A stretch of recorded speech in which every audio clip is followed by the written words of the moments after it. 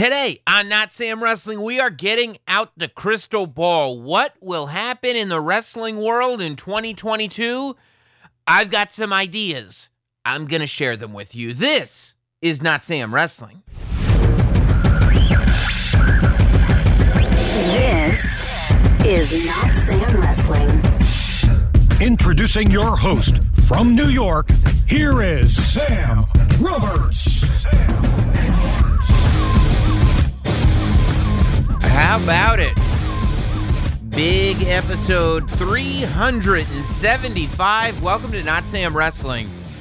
Happy holidays. Merry Christmas. Happy New Year upcoming. This is the last Not Sam Wrestling of 2021.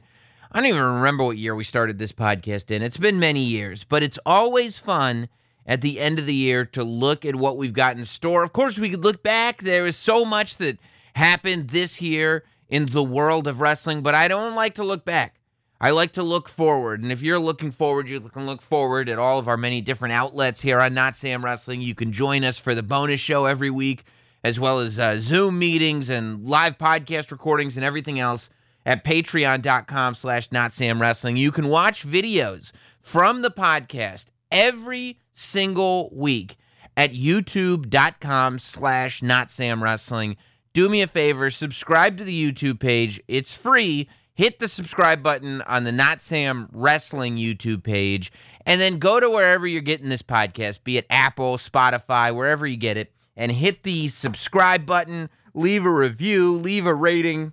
Just interact with it. It'll be really great. It'll be a fabulous way to end 2021. So I wanted to look into what's happening in 2022, and it's a risk to do it right now. It'd be a lot easier to do it next week. And the reason it'd be a lot easier to do it next week is because the pay-per-view year is literally starting on January 1st. The next Not Sam Wrestling podcast, episode 376, will be out. It would be Monday, January 3rd. So yes, it would be a lot easier to forecast what the year may have in store for us after the pay-per-view, but we're not going to do that. We're going to take the easy way out. We're not going to predict 2022 in 2022. It's a foolish thing to do. Instead, we sit at the end of 2021 and we look ahead. And the play and of course day one will come into content. Look, some of this stuff you'll already be able to throw out of here because Raw's on tonight. AJ Styles versus Almost is tonight. It's still in 2021 after we get our predictions out there. But it's important to note, too, that while some of this will be predictions, it'll kind of be a mix of predictions, suggestions, and hopes. Fantasy booking, if you will, because you know I cannot get on this podcast and talk about anything without booking something for all of you. I can't help but book the territory here on Not Sam Wrestling, and I feel like that's why you tune in. So with that in mind, let's get started. Let's get started on what, to me, is one of the more, if not the most, interesting storyline that's happening in wrestling right now, and something that I wanted to look at as a full story and see where it expands in 2022. This is a story that technically started in August of 2020. When Roman Reigns returned while the Thunderdome era was still in progress, when he returned at SummerSlam. But really, the meat on this bone was 2021. Starting with the Royal Rumble, going into WrestleMania, going into SummerSlam, going into, heading towards day one. You're talking about Roman Reigns, and if you look at the beats of 2021, it's stacking up Edge and Daniel Bryan on top of each other at WrestleMania, beating John Cena clean at SummerSlam, and then going to Crown Jewel and beating Brock Lesnar with some controversy, only to lead to what's going to happen at day one on Saturday with Paul Heyman now theoretically on the outs with Roman Reigns. Now, I have thoughts on basically the entire year of Roman Reigns. This is the one. Most of the stuff I'm going to speak in generalities, but for Roman, I've got more specific stuff. So I have day one starting 2022 with Roman Reigns, Brock Lesnar, main event. Brock Lesnar comes to the ring with Paul Heyman. It is very clear now who's on whose side. While Paul Heyman did, and this is why it's important, right? Because we're going to see this kind of babyface version of Paul Heyman that we really hadn't seen before. Like, we haven't seen this version of Paul Heyman, really. We haven't seen, even though he's a bad guy still, we haven't seen the Roman Reigns version of Paul Heyman before. The version of Paul Heyman that's intimidated of the person that he's representing. So now we're going to see this babyface version of Paul Heyman. And in order for Paul Heyman to be a babyface, he has to speak basically the way he spoke on SmackDown both last week and 2 weeks ago before he got punched in the face by Roman Reigns, explaining that he truly was trying to protect the tribal chief. His job is and was to protect the tribal chief. And he knew what Brock Lesnar had in store, and he knew he had to protect the tribal chief. Now, the fact that Roman Reigns got offended by that and fired Paul Heyman makes Roman a bad guy, because Paul Heyman never lied and never didn't do his job. Paul Heyman didn't turn on Roman Reigns by siding with Brock Lesnar. Roman Reigns turned on Paul Heyman because he felt that Paul Heyman did not have faith in him. So that's very, very important. That's key to the way this thing is unraveling. Now, at day one, I think at this point, a lot of people expect Roman Reigns to win because Roman Reigns doesn't show up on pay-per-view and lose titles. It doesn't happen. And I think a lot of people are expecting this whole thing to be a swerve. I think you don't go that way. I think we start day one of 2022 with Brock Lesnar beating Roman Reigns. Roman Reigns loses the Universal title to Brock Lesnar at day one, and Paul Heyman and Brock Lesnar celebrate together. Now, this is still, and all the roles are still intact. Roman Reigns is still a bad guy. Brock Lesnar is still a good guy. Paul Heyman is still a good guy, along with Brock Lesnar. And Brock and Heyman shows up with Brock on SmackDown, the first SmackDown of the new year, to kind of take a victory lap, to say, I told you so. We're back to the days of Paul Heyman in the ring with Brock Lesnar cutting these promos. But it's the Brock Lesnar of new that we're seeing, not the Brock Lesnar of old. It's Brock Lesnar with a pony nub and some overalls and a cut-off flannel, and he's smiling, and Paul Heyman is smiling, and everybody's cheering, and everybody's having a good time. Roman is furious. Roman is throwing stuff. Roman is being abusive again, right? There's a little less, it's not quite as cohesive with Roman and the Usos. The bloodline is starting to show signs of deterioration because Roman's mentality is showing signs of deterioration. He's not good with dealing with loss, especially this version of Roman Reigns. So Brock disappears. Brock's not showing up to SmackDown every week. Brock is gone until the Royal Rumble.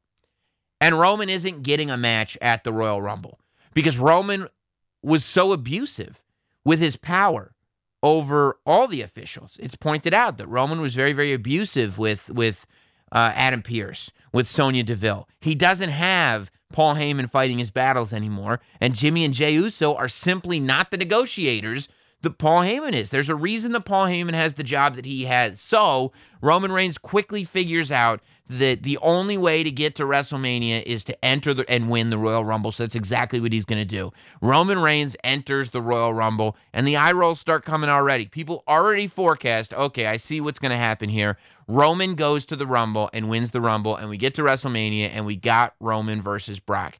Not so fast, because we get to the Royal Rumble, and Roman does go all the way. And I've got some other notes for what may happen at the Royal Rumble this year, and there's lots of stuff that's going to go on in that match. WWE is at this place where it's time to not only establish people, but to build new stars. And I think the Royal Rumble match is a place where that can happen. I think that this Royal Rumble match could have the ability to maybe not have as heroic an ending as 2020's Royal Rumble did, but certainly with all the moving parts, this can be a classic Royal Rumble. And the ending to this classic Royal Rumble it's almost poetry. It's Seth Rollins and Roman Reigns, the last two men in the 2022 Royal Rumble, and Seth Rollins eliminates Roman. Roman cannot believe it. He's beside himself. Quite frankly, Seth Rollins can't believe it either, because this isn't heroic Seth Rollins. This is Weasley drip god Seth Rollins.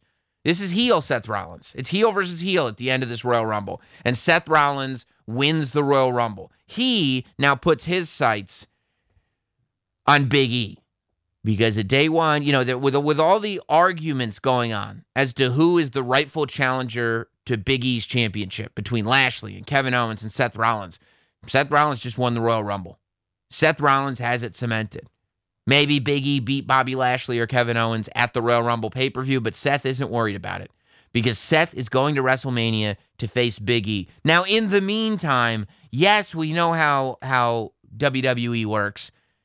Roman is able to find a way to get to WrestleMania. Once Seth declares that Big E is the guy that he's going after, and Roman wants that badly. Roman badly wants Seth to declare Big E as his opponent. Not because he's worried about Seth, but because Roman doesn't want the WWE Championship. Roman wants Brock, and Roman wants that blue belt back. He wants his Universal Championship back. And he's going to get it, whether it be, I don't know if they're doing the Elimination Chamber in February. Maybe Roman will win a gauntlet. Roman may have to go through every superstar on the SmackDown roster. And that might be a thing to do. Have Roman Reigns literally beat everybody. Every week on TV, Roman's got a different match. Every live event, Roman's got a different match. And he's got to beat everybody on SmackDown. And he does. And he goes to WrestleMania. I mean, that's just an idea I just had off the top of my head right now. That's not actually my concrete booking. That's just something I'm throwing at you. But Roman goes to WrestleMania, and he has his match with Brock Lesnar. Now, what's been going on, because Roman doesn't have Paul Heyman at his side, and because he lost the Royal Rumble, and we've now started to watch Roman fight, and Roman fight, and Roman fight, what we're noticing is there is a groundswell of support growing for Roman Reigns, that we see that this is the version of Roman that we've been looking for. We're figuring out how to craft this ideal version of Roman Reigns that we've had over the last year and a half, the best by a mile, into a babyface that people are supporting. That's what's happened. He's not just getting victory after victory after victory, and we feel like morons because we can clearly tell who they want us to cheer for. Instead, he's lost big matches now. He lost to Brock at day one, and he lost to Seth in the Rumble match. And over the course from January until March, watching this guy fight for that Brock Lesnar match, we start to build up a support for him. So we do go to WrestleMania. And we do have Brock and Paul Heyman. And from the course of day one until WrestleMania, Brock and Paul have become less and less fun, right? Right after day one, all of January, it's pretty much a blast. You know what I mean? We're just having a good time. But we start to see, it's a real slow shift. But we start to realize very, very subtly, we don't have a full turn going into WrestleMania. We don't have a full Roman is a babyface, Brock Lesnar is a heel again turn, because that would be very, very cheesy. We've seen it before. But instead, we've got this thing where the things that we loved about Brock, we're seeing less of. And the things that we love about Roman, we're seeing more of. And there's just this feeling inside where it's like, I think I kind of want Roman to win. I think I kind of, and it's important that Brock is not on TV very much, because we start to get annoyed again about the fact that we as fans don't have a champion who's on TV. So all those things coming into play, it leads to WrestleMania. It's Brock Lesnar versus Roman Reigns, Brock with Paul Heyman in his corner. Roman Reigns beats Brock Lesnar. Roman Reigns conquers the beast. He defeats Brock Lesnar. He gets the championship. And the real moment for WrestleMania is Paul Heyman stepping in the ring and clapping for Roman like we did it. Hook, line, and sinker, Roman. You and I, over the course of months and months and months, you and I did it. Let's get the bloodline back together. Boom! Heyman gets knocked out again. Superman punch to Heyman as Roman Reigns and the Usos stand victoriously in the ring, holding up the title for the first time, truly with fans believing, Roman, you earned it. That's the key. when he knocks out Paul Heyman, we as fans can see that this character has finally earned that title that he held on to so tightly for so long. The night or the SmackDown after WrestleMania, we realized something. Drew McIntyre never got his shot. Drew McIntyre was not in the contendership. Drew McIntyre wasn't even in the Royal Rumble match. He never got his shot. Drew turns on Roman. Coming off of WrestleMania, Roman is a full-time babyface. Drew McIntyre turns heel after WrestleMania on SmackDown and attacks Roman Reigns. So coming off of WrestleMania, it's Drew versus Roman. Roman is the good guy. Drew is the bad guy. And Paul Heyman is nowhere to be found. Paul Heyman gets knocked off at WrestleMania, and he's off TV until we get to Money in the Bank. Keep in mind, Money in the Bank is a stadium show this year. Big, big deal. It's not a typical Money in the Bank. So not only are we going to have 2 Money in the Bank matches, but you need to have a mega main event.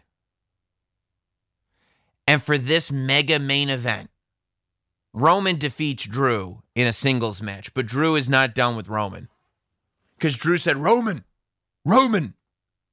I decided to get some friends.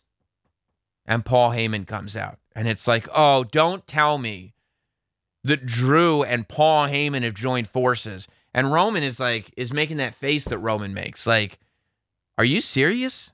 This is what you think is going to help you? I don't care if Paul Heyman is by your side. I beat you, Drew.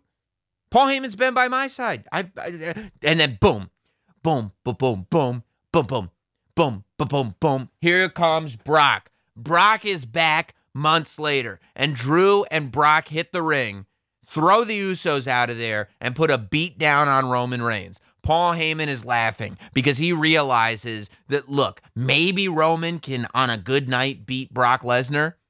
But Brock and Drew combined with the leadership of Paul Heyman is an unbeatable team. Talk about a 2-man power trip. And Drew and Brock spend a little bit of time on SmackDown just tearing everybody up until Roman Reigns says, hey, Paul, I have a partner too, and I'm going to the Bloodlines. And Paul goes, Roman, look, I love you. I love your family. But even in a handicap match, you and Jimmy, you and Jay, you and Jimmy and Jay are not going to be able to take on Drew McIntyre and Brock Lesnar. Besides that, when we attacked you, we put Jimmy and Jay on the shelf. You couldn't invite Jimmy and Jay if you wanted to. And Roman goes, Paul, I want you to know, there's nothing I would love more than to invite Jimmy and Jay to whoop your ass with me. But you're right. You did put them on the shelves. I guess they each have an individual shelf. But that's not where my family tree ends. Check out the screen. They turn around. Boom! There's The Rock's big face on the screen. If you smell. Oh, no. Paul Heyman goes, no. And the announcement is made. Money in the Bank 2022. The main event. Drew McIntyre and Brock Lesnar with Paul Heyman in their corner versus the Bloodline, Roman Reigns and The Rock. Roman Reigns and The Rock on the same team versus Brock Lesnar and Drew McIntyre. That fills a stadium. We get there and we can't believe it. We could probably get 1, maybe 2 SmackDowns, probably 1. Maybe 1 SmackDown, maybe the go-home show. We get out of The Rock. But he does join us via satellite several times. And we get to the pay-per-view, and we have it. The Rock is looking amazing. He's looking huge. He's got the Brahma Bull on the back of his tights. Roman Reigns is looking huge. Drew McIntyre looking huge. Brock Lesnar looking huge, as only Brock Lesnar can. Just massive amounts of man in the ring. And what a match we see. Just fisticuffs all over the place until finally at the end, the rock bottom is landed on Roman Reigns. The Rock turns on Roman Reigns. What are we seeing? Brock Lesnar starts laughing. Drew McIntyre looks very confused. Paul Heyman starts laughing. All of a sudden, we realize when Paul Heyman gets in the ring and shake hands with The Rock, that Paul Heyman's ties with the Anoa'i family go a lot deeper than we're even aware of. Hey guys, thanks for listening to Not Sam Wrestling. While you're here, don't forget to please subscribe to this podcast. Don't just download it. Subscribe wherever it is that you got this podcast. And if it's on Apple Podcast, leave a 5-star rating and a review. It helps the podcast more than you know. While you're subscribing to things, make sure that you visit us at youtube.com/NotSamWrestling and hit the subscribe button there. We've got every interview as well as podcast specials going up every single week for free at youtube.com/NotSamWrestling. And if you want even more Not Sam Wrestling, if one show a week does not suffice, become a Not Sam shill at patreon.com/NotSamWrestling. We do a bonus episode every single week. You can watch the podcast get recorded live every single week. Video of everything that we do, opportunities for Zoom calls, and of course, for everybody that signs up as a Not Sam shill, you get every Not Sam Wrestling podcast early and 100% ad-free. Thank you for listening to the show and for your continued support of Not Sam Wrestling. So now you want compelling? You want something you haven't seen before? Coming off of Money in the Bank, which, by the way, is a stadium show that is like 1 month removed from SummerSlam. 2 stadium shows, one at the beginning of July, one at the end of July. So what are you going to do? Paul Heyman is going to announce that he still represents the tribal chief, and that tribal chief is none other than Dwayne "The Rock" Johnson. The Rock says that he's heard Roman Reigns running his mouth for the last 2 years about how he's the head of the table, about how he's the one putting food on the table of the Anoa'i family. And then he goes, bitch, I got $1 billion tequila company. What food are you putting on my table? Roman, you're not, there's levels to this, and you're not on my level. As far as the family tree goes, there's the tree house that you're in, and there's the mansion at the top of it that I live on. You're not on my level, Roman, and you know who knows that? The wise man, Paul Heyman. We go to SummerSlam with The Rock saying, Roman, it's time for me to prove this to the world. I'm coming to SummerSlam to embarrass you and to take the Universal Championship from you. And I'm going to do it with Paul Heyman by my side. And at SummerSlam, we see Roman Reigns versus The Rock. And The Rock is with Paul Heyman. Who isn't tuning in or buying a ticket to SummerSlam to see Paul Heyman and The Rock together? And guess what happens? Roman Reigns beats The Rock at SummerSlam. Roman Reigns wins, and Paul Heyman has no idea what to do. Now, while all this is going on, I said Drew McIntyre looked confused. Brock Lesnar looked happy. That's because Paul Heyman filled in Brock Lesnar, but Drew McIntyre was never a Paul Heyman guy. That's why it's key, way back at the SmackDown after WrestleMania, when Drew turned on Roman, that Paul Heyman wasn't involved in that whatsoever. Drew was on an island. Now, Drew feels like he was taken advantage of. Drew feels like he wasn't informed of all this. So, also going into SummerSlam, Drew has now turned back to being a babyface because he didn't like being taken advantage of. And you got Brock Lesnar versus Drew McIntyre in front of a full stadium, the way it was supposed to be. So that's what you've got for SummerSlam. Brock versus Drew. And Brock tells Paul Heyman, don't worry about this one, Paul. I'll handle this on my own. And then Rock with Paul Heyman versus Roman Reigns. Roman Reigns beats him and continues to hold the Universal Championship. Now, Seth Rollins does take the title off of Big E, whether it's at WrestleMania or whether it's at the pay-per-view after WrestleMania. Seth Rollins does become your WWE champion. So where does that leave us for Survivor Series? Survivor Series in November.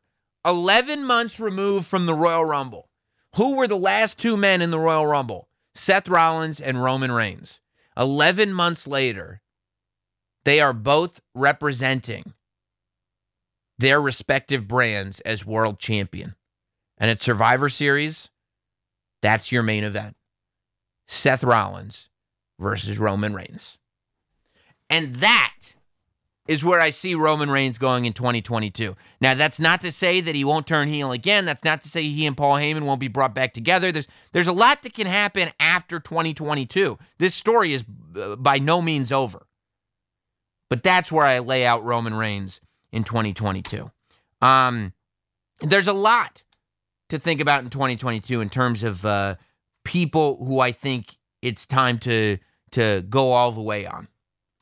A lot has been made of MJF. A lot has been made of interest that WWE has in MJF, that USA has in MJF, that Fox has in MJF, and I don't doubt any of it, quite frankly. If there is anybody on that AEW roster that the WWE is interested in, I imagine it would be the guy who is completely dedicated to this thing, who is athletic, who can have great matches, who does not buckle under pressure in front of huge crowds or pay-per-view main events, who is one of the best promos in the business right now, and who's in his early 20s. Key, early 20s. That, of course, is MJF. I have no doubt that WWE is very interested in MJF. I think it's key for AEW to not allow MJF to be the first person that says to themselves or that fans say, oh, they're just not being used properly.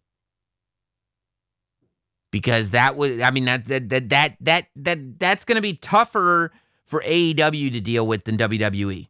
Because AEW has fan support. Fans don't want to believe that people could be a victim of the same thing that they feel they're victim of in WWE. They don't want that. They don't want that.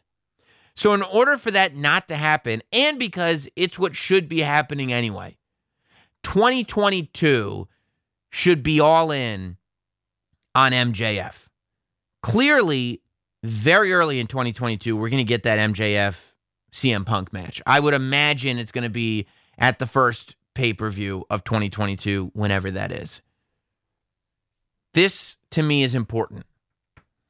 MJF has to beat CM Punk.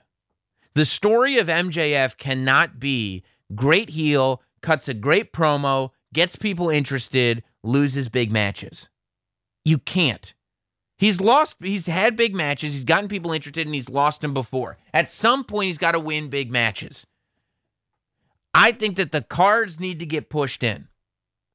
I think MJF needs to beat CM Punk, and part of that is because what's going to make MJF's promos mean even more is when they're true, when there's no getting around it. You know, I think that the thing about Roman Reigns that makes that character so compelling is that he does keep winning matches and that he's not lying about the things that he's saying and his success and the fact that he's better than everybody else. That's provable. There's data to back that up. I think we need to create some of that data in 2022 for MJF. Not only do I think MJF is the guy to beat CM Punk, and then CM Punk can go on and win matches against other people, but I don't know. I mean, unless you're going to make CM Punk your undefeated AEW champion, I don't see any harm. I see no negative in MJF beating CM Punk. I see negative in CM Punk beating MJF, but I see no negative in MJF winning that match. Beyond that, I think it does go beyond that. I think that the Adam Page storyline was almost a fairy tale. It was forecast years in advance. It's these things that build, and I think that, you know, realistically, like you've got this feeling where it's like, okay, Adam Page gets to hold the title for a year, and then eventually Kenny comes back, and it's like this long, predisposed story amongst the members of the Elite. And I think it's key that AEW be a place that's ironically not just about the Elite and that is completely unpredictable. I think that AEW right now is cohesive. And that's a really good thing. A lot of wrestling companies aren't. But I think if you can add unpredictability to your cohesion, where there's stuff going on that you didn't see coming, but we're not just doing it for the sake of unpredictability. It actually makes sense. It's actually going to add in the long run. Then I think you're starting to strike gold. People are talking about MJF. It's one thing to get people talking about a CM Punk segment, about a Bryan Danielson segment, about a segment involving people that are already famous from other wrestling organizations. The fact that you can consistently get people talking about an MJF segment, the fact that you can put MJF in a ring with CM Punk or Jon Moxley or with Chris Jericho or with any of those people, and it doesn't feel like, oh, it's the big star and the guy who AEW's got. Oh, it's the big star and the whipping boy that the company brought in. Nope. It feels like two equals. When you've got that, you shouldn't take advantage of it. And for all those reasons and more, by mid-year, if not before, I see MJF beating CM Punk and then simply saying this, look, I beat the best in the world. There's nobody else. I should be the AEW champion. I think Bryan Danielson might take exception to that. And I don't think it even has to be on pay-per-view. I think this one can be on TV. I'd like to see MJF and Bryan Danielson go to a 45-minute, almost time limit draw. But just before the timer runs out, MJF gets a pin. MJF beats Bryan Danielson. Now MJF has beaten CM Punk. He's beaten Bryan Danielson. Now comes the time for the pay-per-view AEW championship match. MJF versus Adam Page. And MJF should be the man to take that title off of Adam Page. You want to make the wrestling world talk? Have MJF beat Adam Page and become the AEW champion. Because who better? Who better to be AEW champion than MJF? You know, I mean, I think MJF as AEW champion is going to get people to tune in and is going to create compelling story. For me, that's the direction you go in. And maybe Adam Page has to rebuild, or maybe there's a series of matches, you know? And I don't even know if MJF holds the title for the entire year after beating MJF. Maybe by the end of 2022, there's another world champion. But ultimately, MJF is the one who should beat Adam Page for that AEW title. And he should have a real run with it. I'd love to see MJF have victories over CM Punk, Bryan Danielson, and a world title victory over Adam Page in 2022. I could see all of that happening in the first 6 months of 2022, maybe even sooner. I think when you're talking about AEW, you got to talk about Cody. Cody, who just won the TV title, or the TNT championship, the TV, whatever, the TNT championship. Cody just won it again, beat Sammy Guevara. I mean, come on, guys. If you want to convince people that this is a babyface, you do not have him, a guy who is the boss of the company. People know this. Wrestling fans are smart. You do not have this guy come in, beat a young guy who's a homegrown talent to get the title for the third time. Cody Rhodes is not a babyface, okay? There's an awareness. There's an acute awareness of what is going on with this character. It's very, very obvious to me. To the point where I saw that AEW tweeted out the the announcement that Cody Rhodes had won the TNT Championship, and they turned off replies on the tweet. And I saw some people, some of the AEW critics were being critical of that. Like, oh, what's the matter? Can't take the heat? Can't take the heat? You got worked, son. I believe, and maybe I'm giving people too much credit, replies were turned off that Cody tweet because we are working on levels. It's meta. Replies were turned off that Cody tweet to get that reaction so that people are sitting there going, Cody's bitch made, AEW this, blah, blah, blah, blah, blah, blah, blah. I want to reply to this tweet. I believe that. Maybe I'm wrong. Maybe I'm naive. Maybe I give the old art of kayfabe too much credit. But there's no part of me that didn't think that turning off replies on that tweet was new kayfabe. It's not endearing.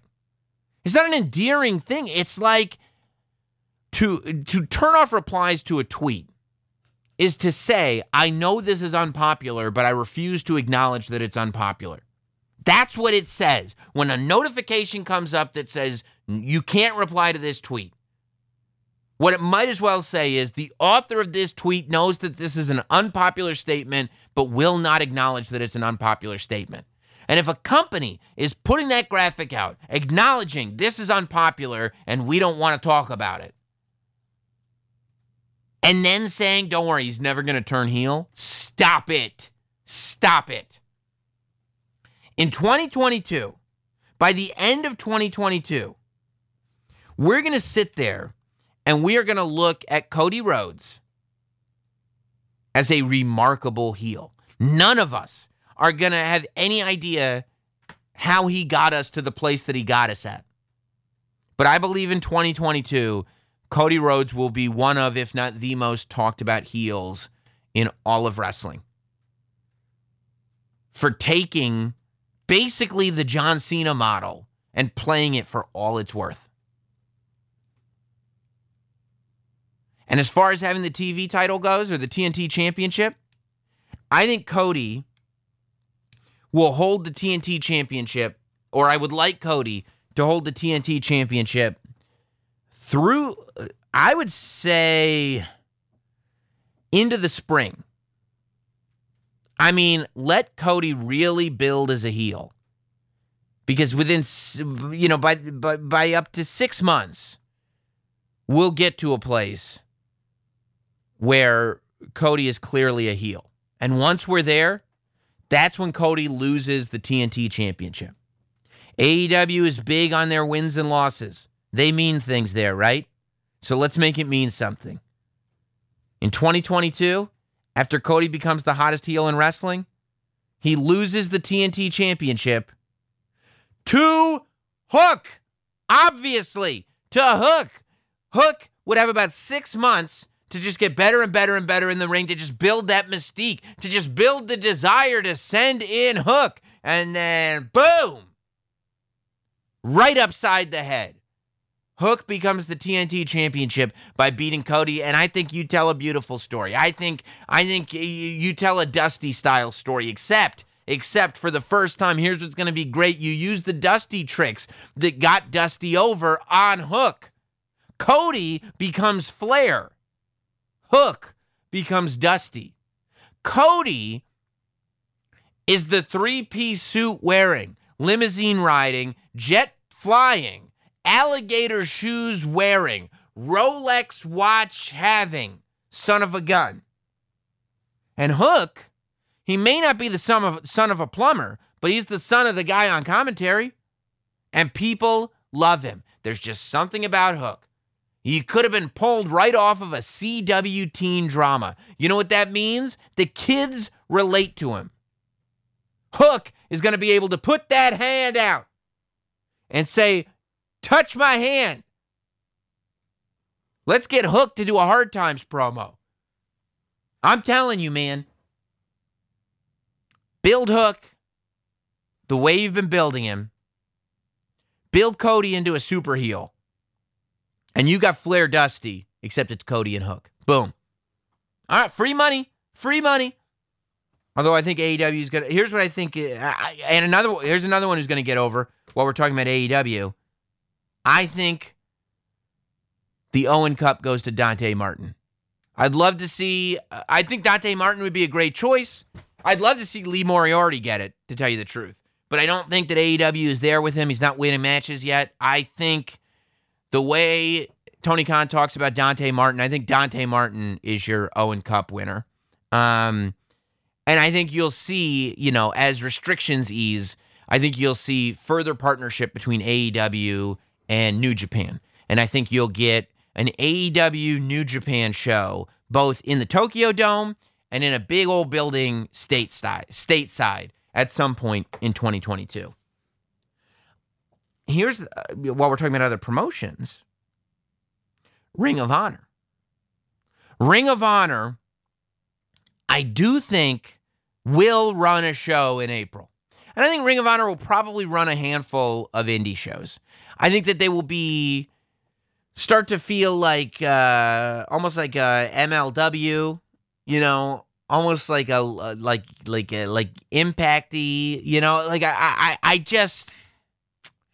I think that Ring of Honor is going to try to add like TV value to indie shows, and I just don't think it's there anymore for Ring of Honor. I think that Ring of Honor, while they won't ever announce that they're out of business, I think they'll have a small handful of shows in 2022.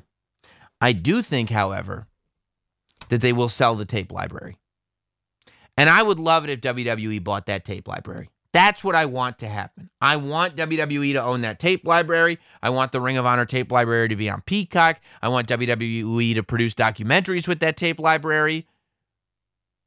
But if you look at the way WWE has adjusted their content strategy, the way I see it anyway, if you listen to the investor calls and stuff like that, it sounds like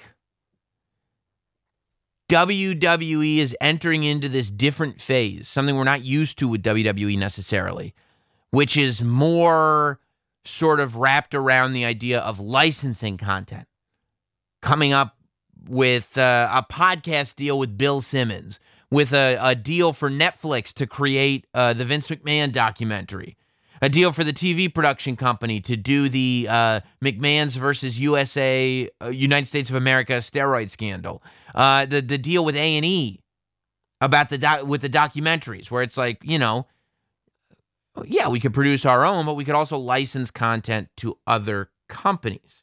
And since you're seeing that, I wonder if WWE is interested in putting money into more libraries as opposed to licensing what they already have. I think it would be a foolish move to allow anybody else to get their hands on that Ring of Honor tape library. I think AEW could benefit from it tremendously. I think that the Ring of Honor tape library and the TNA tape library are both extremely valuable, both to AEW and to WWE. To WWE, so much of their roster's history happened in Ring of Honor and in TNA. There was a whole generation of Ring of Honor guys and then a whole generation of TNA guys. And WWE could really stand to benefit and create the content WWE would create out of that content is what I'm looking for. Because WWE is outstanding when it comes to creating content and production value. AEW would stand to benefit from it by creating a streaming service. I don't think if AEW puts out a streaming service that has like dark and pay-per-views, and who knows if they can even put their pay-per-views on it, right? Who knows what their deal is with Turner. But if AEW owned their tape library, Impact's tape library, and Ring of Honor's tape library, and you told me if for $10 a month you can get access to AEW, Ring of Honor, and Impact and the back catalog, I'm getting it. Like, that's a product. That said, if you tell me I'm paying $9 a month for Peacock right now, for what if WWE created a secondary platform? What if WWE brought back some form of the WWE network, called it something else, and for $5 a month, You can get content that's not on Peacock, for instance, Ring of Honor and Impact or TNA. What if they added it to Peacock at an additional $3 tier? I'd pay for it. I think it's there. I hope WWE gets it because of what they could do with it. I feel like there's a good possibility that they won't make a big move for it. I feel like AEW probably will. For Game Changer Wrestling, for GCW, this is going to be a very big year for GCW. GCW starts 2022 with a show they do a New Year's show in Atlantic City. But they're doing a show at the Hammerstein Ballroom, and it's sold out in one day. Who knows what's going to be it's sold out in one day with no card announced. And the only people announced for being at the show were members of the Game Changer Wrestling roster. That's amazing. Since then, they have announced that there's going to be a Ring of Honor title match at the GCW show, which I think you'll see more of that. I think Ring of Honor will almost become what NWA became before Billy Corgan brought it back, where the title existed and the champion could travel, and every now and then there's a show, but it's really more about the lineage and the legacy. I think that the Hammerstein Ballroom show, no pun intended, all pun intended, is going to be a game changer for GCW. I think that GCW, anybody that gives it a shot, I haven't heard anybody that's not all in with it. And if you go to a live show, forget it. You'll become a huge fan. I think the only thing, Game Changer Wrestling has their own unique roster, has their own unique way of doing things, has their own unique way of presentation. Like, they are truly an alternative to everything. They are the punk rock organization, and it's cool. It's progressive, and it's cool. And it's what there should be more of in wrestling. The only thing holding GCW back is that the production value is not good. Is that when you buy a GCW show on Fight, and this is not because of Fight, it just is what it is in independent wrestling, there's no telling if it's going to be of a decent production value and how the stream's going to be. You know, and it's more about the production value than the stream quality. Usually there's not a ton of trouble watching. I think at their last show there's a little bit of trouble watching it. But it's about having really good cameras, really good camera angles, a really good director in there, really good commentary, really good sound. You know, if GCW had good cameras, good directors, good commentary, and good sound. Not that they don't, I'm not taking shots at anything that they have right now. But I'm saying if all those, if they up the quality on it, then you'd have you'd have something really going on. It's all about storytelling. And you have to make sure that you can tell these stories. And I feel like that's the only thing that, if GCW up to the production value significantly, which costs a lot of money. And where does that money come from? I don't know. But if they did that, then the argument about whether or not they're number 3 is over. And then it's done. Then we know. And I think that could happen. But I think that's what's got to happen. And quite honestly, I hope it happens at the Hammerstein show. I think you get a lot of eyes at that Hammerstein show. But once you got the eyes, it has to feel like a real professional product. I think going back to WWE, it's going to be a big year for the Giant Almost. Now, of course, as I said earlier in the podcast, Almost has a match on Raw tonight against AJ Styles. At the time of this podcast coming out, that match obviously hasn't happened yet. But if it's me, Almost kills AJ Styles. That's the only reason to do the match. Kills him. Just destroys him. I think that what you'll see with Almost is just a guy. I think that if it's me, because I could see him becoming a mega babyface right away. There's something very likable about Almost. There's something very likable about him as a person, and there's something that it translates in some intangible way. People like him. People like seeing him. And they're figuring out, like, he should never sell. He should never get knocked around. He should never lose. But as long as he's just on offense and just destroying people, he'll get over huge. I think that he should spend, honestly, a month or two as a heel. And then I think become a pretty strong babyface by the time we get to WrestleMania. You know? I think he could have some cool moments in the Royal Rumble, but I think what you do is you have him kill AJ Styles. You have him go on a heel run through the Royal Rumble. Somebody pisses him off at the Royal Rumble that's a heel, and he starts to turn. So then you get him to be this super strong babyface. Because, you know, WWE likes that. WWE likes having a big, strong, giant babyface that kids like. And I think that Almost is that guy. I think that that's how I would do it. And I think that that's how you're going to see it. I think AJ Styles, even though he gets killed by Almost, is almost like one of those things where after AJ Styles gets killed by Almost, everybody else does as well. So it's not like AJ looks weak for it. I think AJ goes back to the main event after this. I think that I feel like Edge versus Miz is probably a one and done, unless they do maybe a mixed tag after this. I think AJ might be a good opponent for Edge. I think AJ headed back into the title picture. I think that you're going to see a lot more with AJ Styles in 2022. I think 2021, he was there. He's getting almost over. And he probably, you know, rested up, healed up quite a bit because he didn't have to be as intense in the ring as his normal schedule is. Although, you know, AJ Styles at the speed that he was going in 2021 is still more than I can even fathom. I think that AJ's got at least one real strong run left in him, maybe more. And I think that we're going to see it in 2022.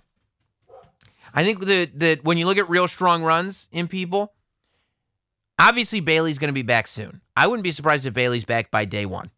Bayley's going to be back early, I think, in 2022. There's no getting around it. If anybody got screwed by timing in 2021, it was Bayley. Bayley was a pandemic Thunderdome era MVP. Bayley was on fire. Bayley was doing some of the best work of her career. And the minute that shows started in front of fans, literally in a training session, getting ready to get back on the road, right before fans were back, Bayley gets injured and she's out of action. And what happens? We don't really talk about the Thunderdome era. We're not really here in 2021 to talk about old shit. So all that stuff that Bayley did was it's not really acknowledged. All we've done since the Thunderdome era is create new stories, try to build new stars. All that said, fans don't forget. Fans don't forget the good stuff.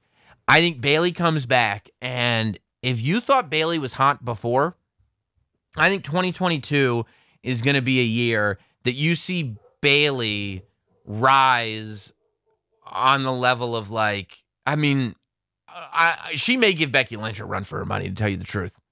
I don't know that she'll get quite as high up as Becky Lynch. You know, Becky Lynch at her highest, the biggest superstar in the roster.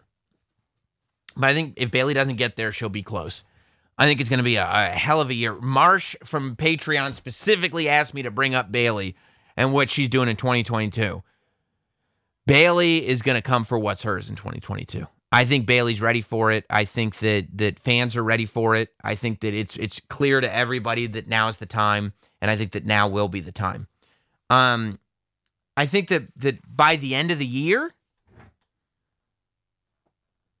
Damian Priest and Riddle both need to either be in the title conversation or WWE champion.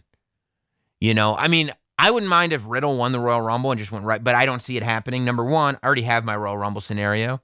And number two, I don't know. I feel like this rated RKO thing has gone so well that it's almost like slow it down. However, I think that you break up rated. I keep saying rated RK Bro. Yeah, I think that you break up RK Bro. I think that you do Riddle versus Randy Orton at WrestleMania. I think Riddle beats Randy Orton at WrestleMania. And coming off of WrestleMania, that's when Riddle really starts to grow as a babyface superstar because he can do everything. I mean, he's just good at everything. Damian Priest has been so well managed as far as, I mean, wins and losses and the way he's presented. It's just come across as such a star. I think every time he's in there, nobody doubts, oh, what do they see in him? Nobody questions that. Everybody sees it in him. And I think now's the time to execute. I think Riddle and Damian Priest are in the main event scene in 2022. And before we end the thing, we need to talk about NXT 2.0. Because 2022 is going to be the year that NXT 2.0 is used for what NXT 2.0 was created for.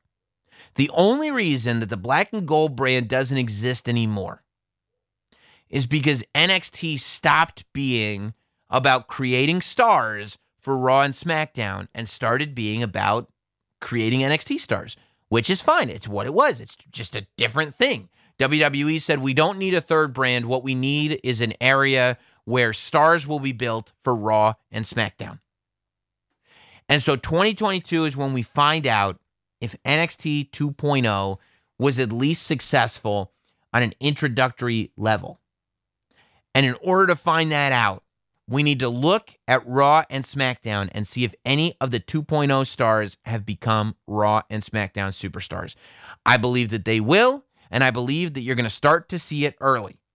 I think clearly Braun Breaker is going to get the first shot, right? I think everybody knows that. I think you could have only, if you just watched the first episode of NXT 2.0, it was real clear that Braun Breaker was the standout, that WWE felt that way, and that the fans agreed. And coming off of that, even the people who don't like his name, even the people that don't like that black and gold doesn't exist anymore, everybody is sitting there talking about the fact that this guy, but Braun Breaker's awesome. Nobody doesn't think that Braun Breaker's awesome. I think Braun Breaker is in the Royal Rumble this year. I think Braun Breaker is in the Kane spot. I think Braun Breaker is getting 7, 8, 9, 10 eliminations. I think he's making a name for himself. I think he's crushing everybody. And then I think Braun Breaker shows up on Raw or SmackDown. Maybe SmackDown works better for my scenario. Although I think Raw could really use him. I don't know. Braun Breaker shows up on WWE TV the night right after the Royal Rumble. So as Braun Breaker shows up in the Royal Rumble match, and then he's on the main roster from there on out. I have Braun Breaker beating Drew McIntyre at WrestleMania.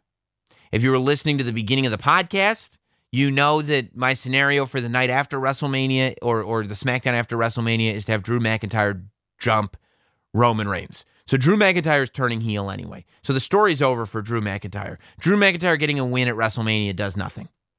Right? Because he's going to turn heel right after that anyway. So, Braun Breaker versus Drew McIntyre. Braun Breaker gets a big win over Drew McIntyre. But I think what you're going to see is that while Braun Breaker is not a failure by any stretch of the imagination, and he is working, that I think that they're going to realize, like, okay, like he's not going to be the world champion this year. We just need to keep working with him. And it's okay to have him on the main roster. He's just going to have to learn as he goes. And maybe 2023, maybe 2024 is when he's in that spot for world champion. I mean, you know, look at Bob Lashley, okay? He came right on. Look at Drew McIntyre. There are guys that come in and it's like, okay, this is our guy. And it's like, nope, he's not ready yet. He will be, but he's not there yet. And I think that that's what you're going to get with Braun Breaker. The success of NXT 2.0 in 2022 is super clear to me. When I watch that show today, when I watch it now, it is very obvious to me who, if I am running Raw and SmackDown, who's coming up yesterday. By the end of 2022, Grayson Waller is NXT 2.0's success story. Grayson Waller is the guy. Grayson Waller is the WWE's answer to Jake Paul. Grayson Waller is the heel for 2022. He's relatable. He feels like he comes from this time. He doesn't feel like he was created by like people who've been doing wrestling for 40 years. He feels real. The Australian accent makes him more hateable. The blonde hair, the good looks, and then, you know, he's perfect. He's perfect. I loved when he jumped Johnny Gargano. I thought his performance at the War Games was great. Grayson Waller is your guy. And the way that I would show him to the world is through a series of matches with Edge. If there is any better way to use Edge while we have him, this would be that way. A series of 3 matches against Grayson Waller, where Grayson Waller shocks the world and wins the first one. Cheats. Not cool, but wins it. Edge is pissed, comes back, wins the second one, and it's Grayson Waller who wins that third match. Or even if Edge ends up winning. It doesn't really matter who wins and loses. I have Grayson Waller winning because I like the idea of him coming off of it just looking great. But even if it makes more sense for Edge to win so that Edge can move on to something else, we learn through the series of matches with Edge exactly what Grayson Waller brings to the table. And we leave going, Braun Breaker is still the man. I thought that he would be the first real breakout star, but I think it's Grayson Waller. I truly believe if you put Grayson Waller on Raw or SmackDown today, he's ready. He's ready, and he would be one of the hottest heels if you just let him be him. Which I know, but if you just let him do what he does, he fits right into WWE world. And I think he is the heel for 2022. He doesn't feel like he's playing wrestling heel. He feels like he's a villain reflective of the culture and the time that we live in today. Look, however you think, I'll tell you what I really hope for 2022 is these Saturday pay-per-views keep going. I love a Saturday pay-per-view. Thanks to Nick Khan and Tony Khan for making them regular things. Day one coming up on Saturday. And most of the pay-per-views this year, I think, are scheduled for Saturdays. So I'm very, very excited about that. I think WrestleMania 2 nights is going to be really, really interesting. I think there's going to be a lot to talk about in 2022. I think AEW is in a position where they're going to prove whether or not they can build off of the momentum that they've earned. And I think that WWE is in a spot where they are going to evolve as a company. A lot of what's been happening that feels weird and strange. I think there will be more releases, unfortunately, in 2022. It's just the way the business is. But I think the changes that we've been seeing, where it's like, why are they doing this? Why are they doing that? They never did this before. They never did that before. I think that they're going to come to fruition. I think in 2022, a picture is going to be painted of what modern-day WWE as an entertainment company looks like. And I think that there's going to be room. I think there's going to be room for Impact to step up in a big way. I think there's going to be room for GCW to step up in a big way. I think there's going to be room, hopefully if the restrictions ease, for New Japan to kind of reclaim their spot, to, maybe return to the place of esteem that they were at 3 or 4 years ago. It's going to be a fun time. I look forward to 2022, and I look forward to being here in 2022 every single week with you guys to talk about wrestling. If you want more, if you want me twice a week, go to patreon.com/NotSamWrestling. Make sure that you subscribe to our YouTube channel at youtube.com/NotSamWrestling. There'll be plenty of clips from today's show that make it up there so you can see them for yourself. It'll be great. It'll be fun. Happy New Year. Hope Christmas was good. Hey, guys. See you next year, huh? Thanks for listening. Follow at Not Sam on Twitter, Instagram, Facebook, and YouTube. Rate, review, and subscribe. This has been Not Sam Wrestling. Not Sam Wrestling.